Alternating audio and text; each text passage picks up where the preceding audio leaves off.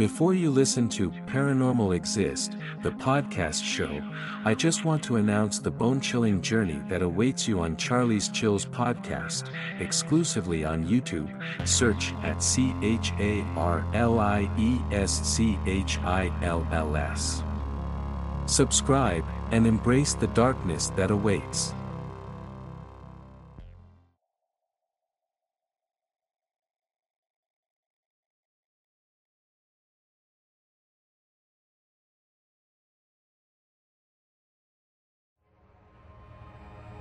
The Vatican Ghost, an experience from Vatican City. I had taken my first trip to Europe in the summer of 2017. It was fun, but I always felt on edge.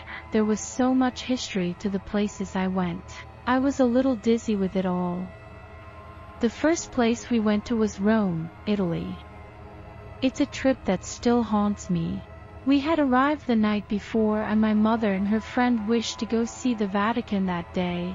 My brother and cousin were as equally as excited as our mothers, but I was not.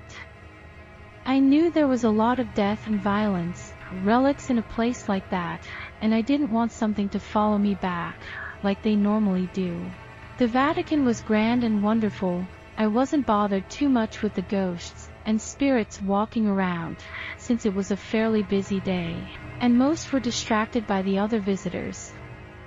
I didn't make myself known to them, and I had a rather pleasant day.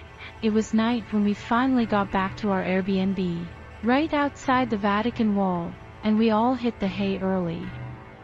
My cousin and aunt slept in one room while my mother, little brother, and I slept in another room. Since this was a new country, my mom had closed and locked our bedroom door before we bunkered down for the night. I don't remember falling asleep, but I had awoken in the dead of night to go use the bathroom, right outside the bedroom door. I sat up, rubbing my eyes, then looked to the bedroom door.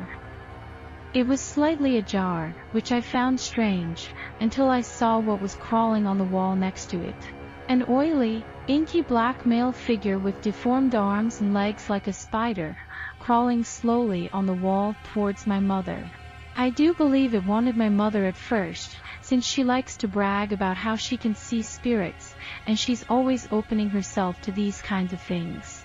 It had another set of extra arms, and its head was down, facing the wall. I knew I wasn't dreaming, and it wasn't sleep paralysis, since I was sitting up anyway. It kept moving towards my mother, until I let out a squeak of fear. That's when it looked at me. It had no face, but it did have eyes. They still scare me to this day. I don't know how to describe the eyes, but once it looked at me, it felt like I was burning. I immediately laid back down, with my blanket over my face, having a panic attack. All was quiet in the room except for my erratic breathing.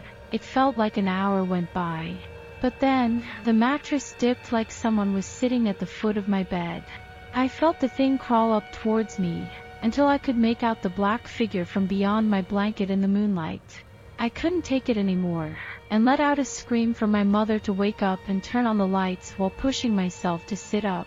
The lights went on, and the figure was nowhere to be seen. Crying, I told my mom about it, who noticed the bedroom door was wide open this time. I stayed in my aunt's room for the rest of the trip, sandwiched between my aunt and cousin in one bed, since I was too scared to sleep in that room again. Sometimes, at night, I'll think about it. I didn't know what it wanted from my family, or why it was there, but I am still very sure that if I hadn't screamed out that something bad would have happened. Dive into the chilling abyss of real-life hauntings on Charlie's Chills podcast exclusively on YouTube. Join us for eerie tales from the internet and our listeners. Search in YouTube for @CHARLIESCHILLS. I repeat, @CHARLIESCHILLS. Subscribe and embrace the darkness that awaits.